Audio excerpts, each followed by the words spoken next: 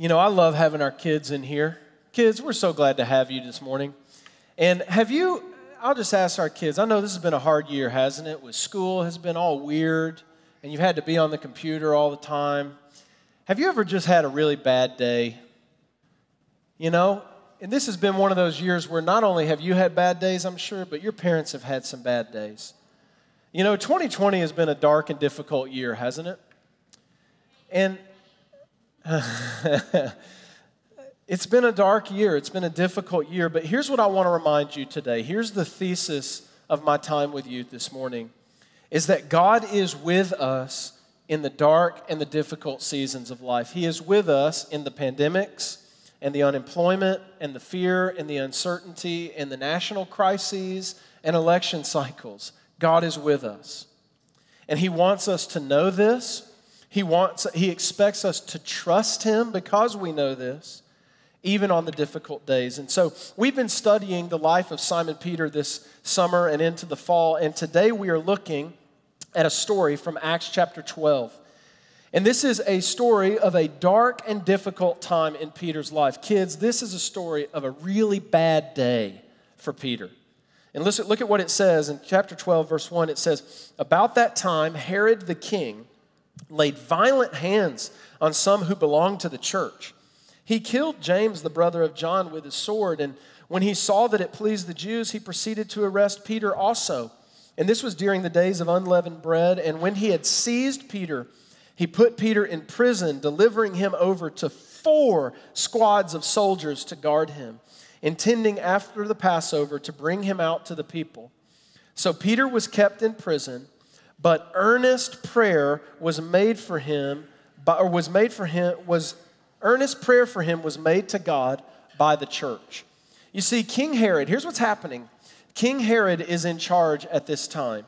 And he became very annoyed at the growth of this new movement called Christianity and these people who were claiming that Jesus rose from the dead and that He was the King of Kings and the Lord of Lords. And Herod said, "No, I'm the king. Who is this who are these people who are claiming that Jesus is the king?" And so he became very upset, and he began what was essentially the first real wave of persecution in early church history. And Peter is responsible. If you think about that, Peter is the leader of the church. And so Peter is trying to lead this group of Jesus followers through this time of persecution. And that's a stressful time for him. Any of you who lead a team at work right now or lead a classroom or lead an organization, you know that leading people in a time of crisis and difficulty is really stressful.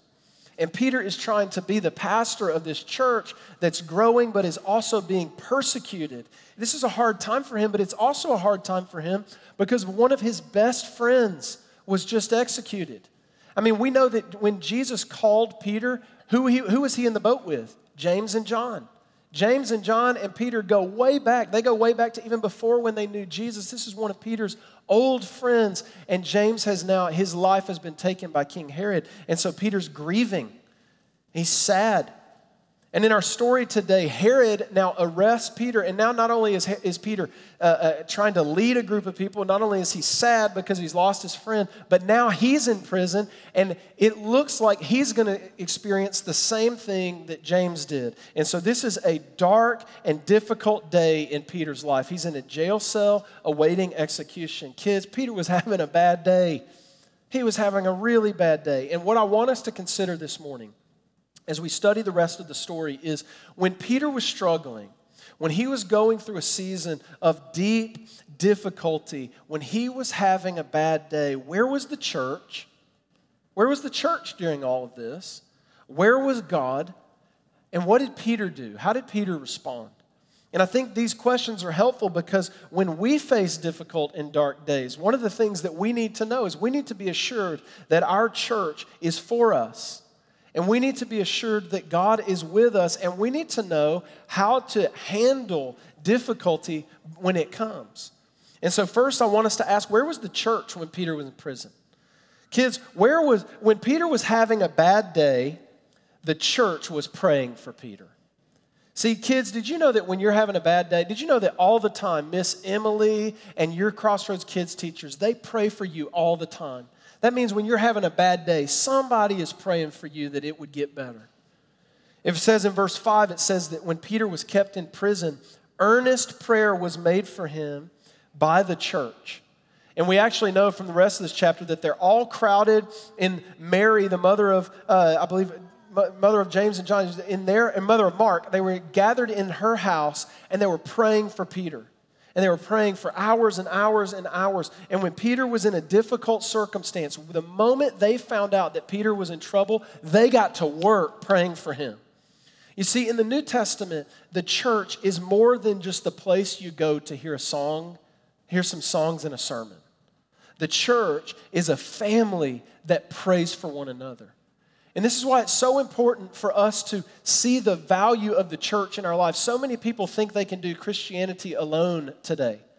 But you need the people of God. You need a family of God that is committed to you and you are committed to them so that when you have a difficult day, they can gather together and pray for you. So that you can have confidence that on your worst days, people are praying for you. Earlier this year, many of you know that I had a very serious health scare. I was rushed to the ER. I was hospitalized for almost a week. And within minutes of our church finding out that I was sick, my wife began receiving text messages and emails and phone calls from all of you telling her that you were praying for me. You were telling her that you were praying for our family. Many of you even came by immediately, brought groceries, brought things for the kids, and you came to our house and you prayed with Rebecca when I was sick. The way that this church came around me and prayed for me was so powerful that my family, who came from out of town because I was sick, their jaws were on the floor. They could not believe that this church cared for me so well. And my family said, we would love to be a part of a church like that. That's what the church does, you know? And I see so many of you in this room that I think, man, we have gathered in groups and prayed for so many of you in so many different seasons of your life. Throughout this pandemic, we have prayed for every single one of you by name multiple times. On Wednesday mornings at 8 a.m. over the last 6 months, we've gathered together with many of you over Zoom for prayer meetings, and we've prayed over each other and for each other. And as people have experienced loss and sickness and unemployment, we have gathered around each other and prayed that God would intervene. That's what the church does. See, a local church is more than weekend worship services. The local church is more than your favorite speaker or your favorite songs or whatever. The church is a group of people that are committed to praying for one another. And listen, at Crossroads, we don't do it perfectly, but I do want you to know that we are striving and constantly striving to be a praying church. You know, before the pandemic, we had times in our services where deacons would pray for any of you who needed it. And during the pandemic, we've set up chat rooms where you can pray with people on our online live stream. We've created a care form at crossroadsbrooklyn.com/care where you can email in and ask for prayer. We've had 8 a.m. Zoom prayer meetings every Wednesday because we want to be a people that are committed to praying for one another. And are you in a dark and difficult season right now? Then let your church family know what you need so that we can petition to God on your behalf. Take time each day to pray for the people in our church that you know. And we commit that we will be praying for you. And I know that Peter, when he was sitting in prison, you know he was encouraged knowing that the people were praying for him. And when Peter was having a bad day, he knew that the church was praying for him. And look what happened. It says in verse 6, now when Herod was about to bring him out, on that very night, Peter was sleeping between two soldiers. He was bound with 2 chains, and sentries before the door were guarding the prison. And behold, an angel of the Lord stood next to him, and a light shone in the cell. And he struck Peter on the side. I love that. An angel comes to Peter and kicks him. Like, get up, get up, get up. And the angel says to him, get up quickly. And the chains fell off of Peter's hands, and the angel said to him, dress yourself and put on your sandals. And he did. And he said to him, wrap your cloak around you and follow me. And he went out and followed him. And he did not know what was being done by the angel was real, but he thought he was seeing a vision. Peter thought he was dreaming. But when they had passed the first And then the second guard, they came to the iron gate leading into the city, and it opened for them of its own accord, and they went out along one street, and immediately the angel left him.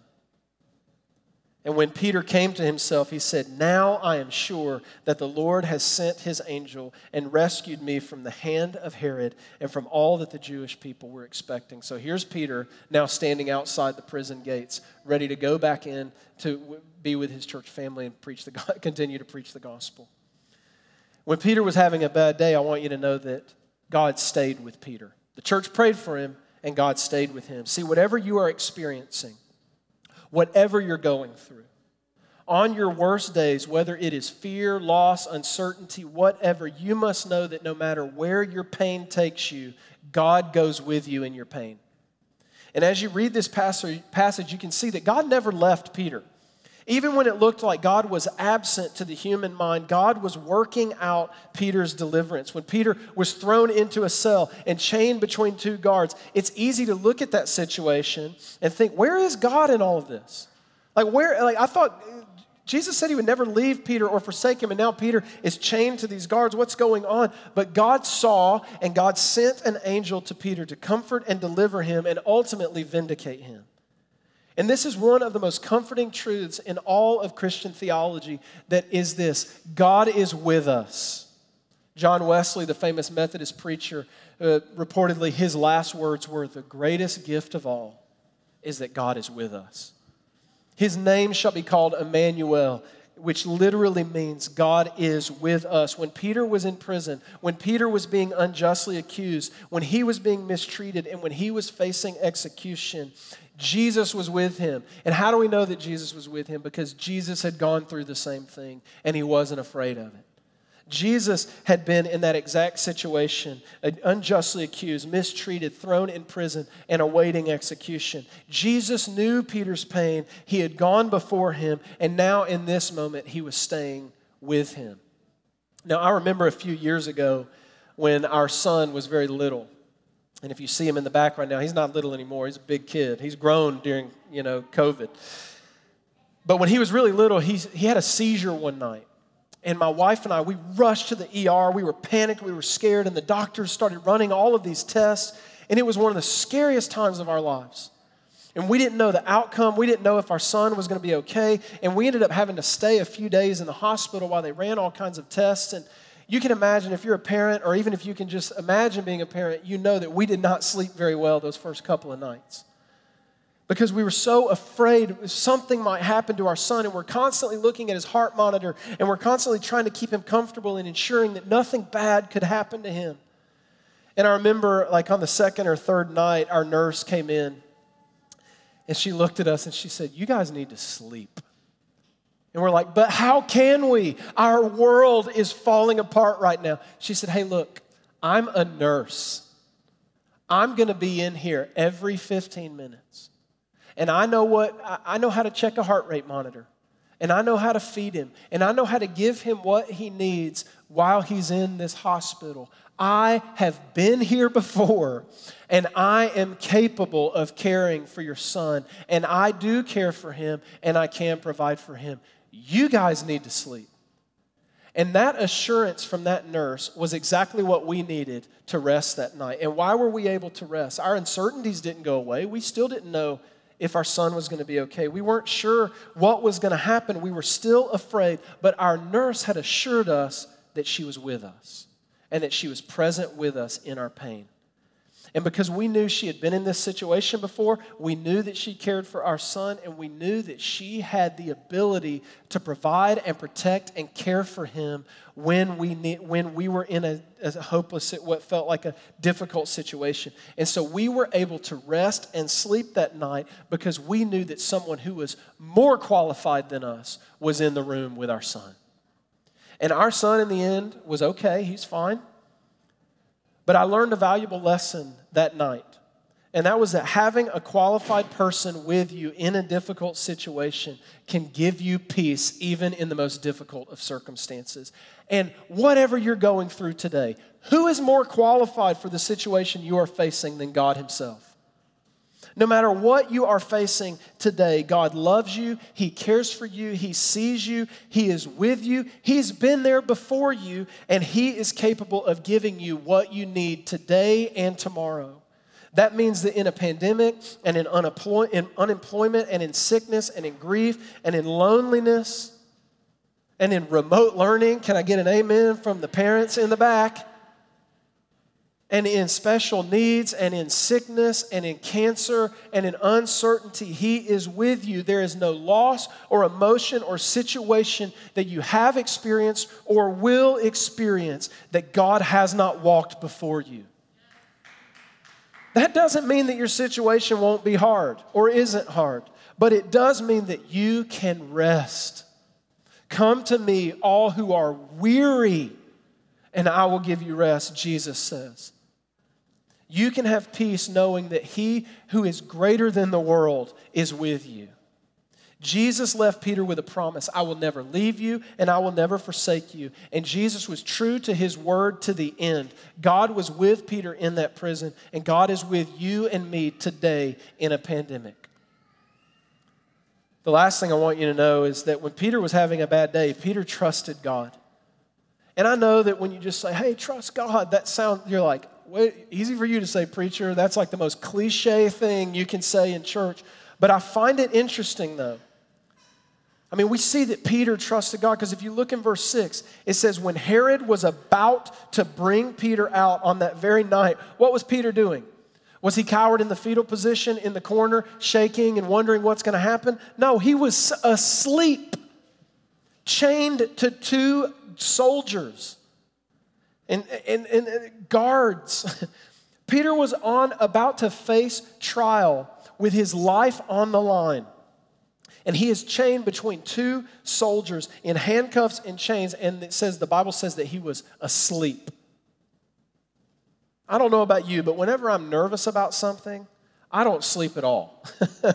It can be the tiniest thing in the world, and I will toss and turn all night long. And here was Peter facing death, and he was at peace, and he was asleep, and he was confident, even in this very difficult situation. Peter was trusting God. And you can charge me of being cliche and giving trite, platitudes this morning, but Peter dialed into something that I think is there. There's something to it. Peter was able to trust God. Now, how did Peter do that? And how did Peter sleep with peace in this situation? I believe Peter had a deep sense of trust in God, and I think that no matter the outcome, Peter knew that God was with him and that God was good. And the reason I think Peter was able to rest is because of 2 things: the promises of God and the power of God. You see, the promises of God, I think Peter had assurance and was able to rest because he remembered the very promises that Jesus gave to him. If you remember a few weeks ago in John chapter 21, when Jesus shows up on the shore of Galilee, cooks breakfast for Peter and forgives him and restores him, what was one of the things that Jesus said to Peter?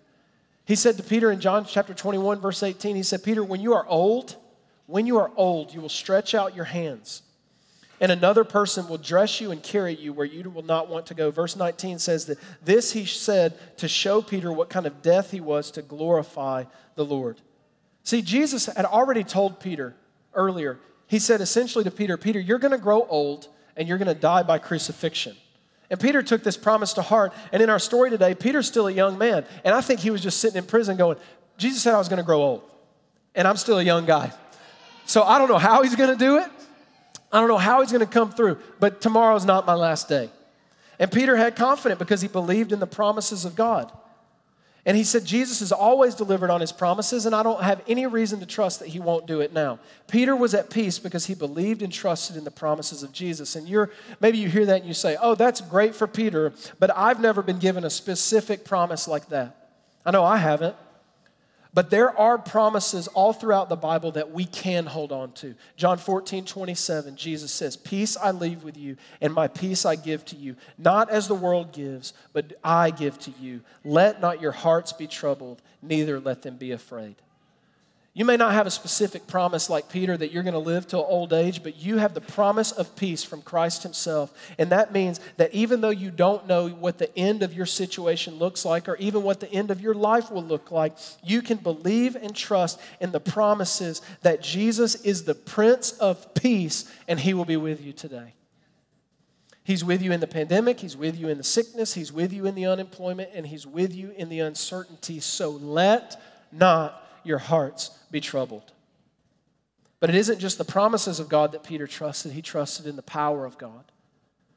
Keep in mind the things that Peter has seen with his own eyes. You think about that, Peter's sitting in prison and you think, man, I would be so scared if I was him. But think of what he had seen with his own eyes. He had watched Jesus calm storms. He had seen Jesus heal diseases. He had watched Jesus raise the dead. Peter had seen his share of hopeless situations, but in the presence of Jesus, he always saw these situations find hope.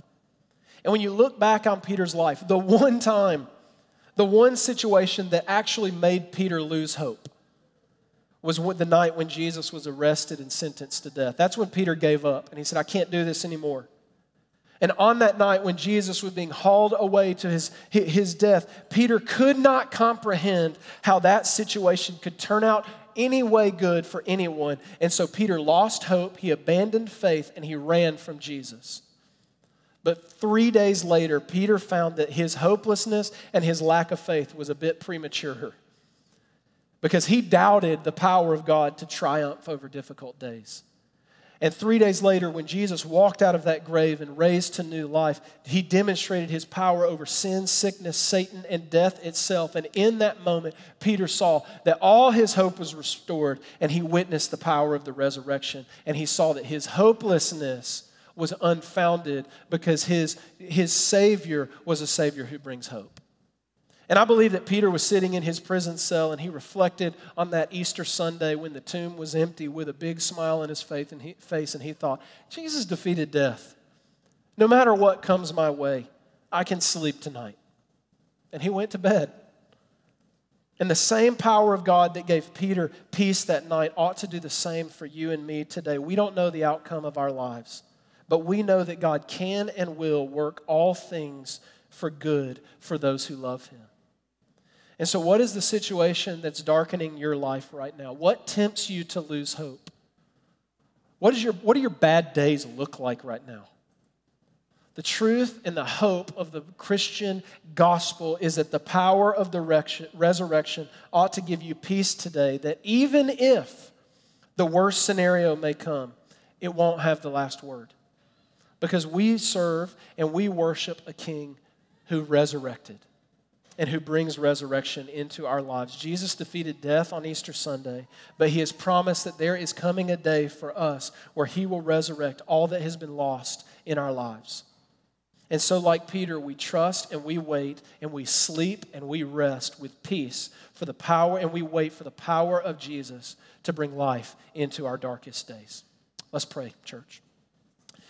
God, we thank you for the hope of the gospel, that you promise us that you'll never leave us or forsake us, but then you leave us with the hope of the resurrection, and we know that you have power to overcome and accomplish victory over whatever it is that's giving us difficulty right now. And so we trust in you, and it's in your name we pray.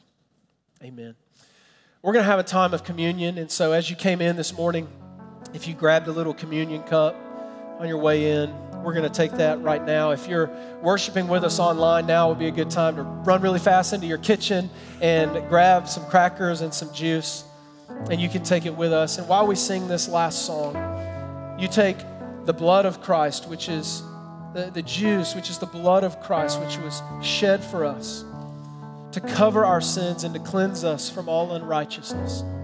And then you take that little cracker, which symbolizes the body of Jesus that was broken for you on the cross so that you could be put back together and restored. And we take those things with gratitude that Jesus endured the cross so that we could experience the resurrection. And so whatever crosses you're bearing today, we take the bread and the cup today knowing that they will not have the last word over us because resurrection is coming. And so we're going to sing, and you take the communion this morning.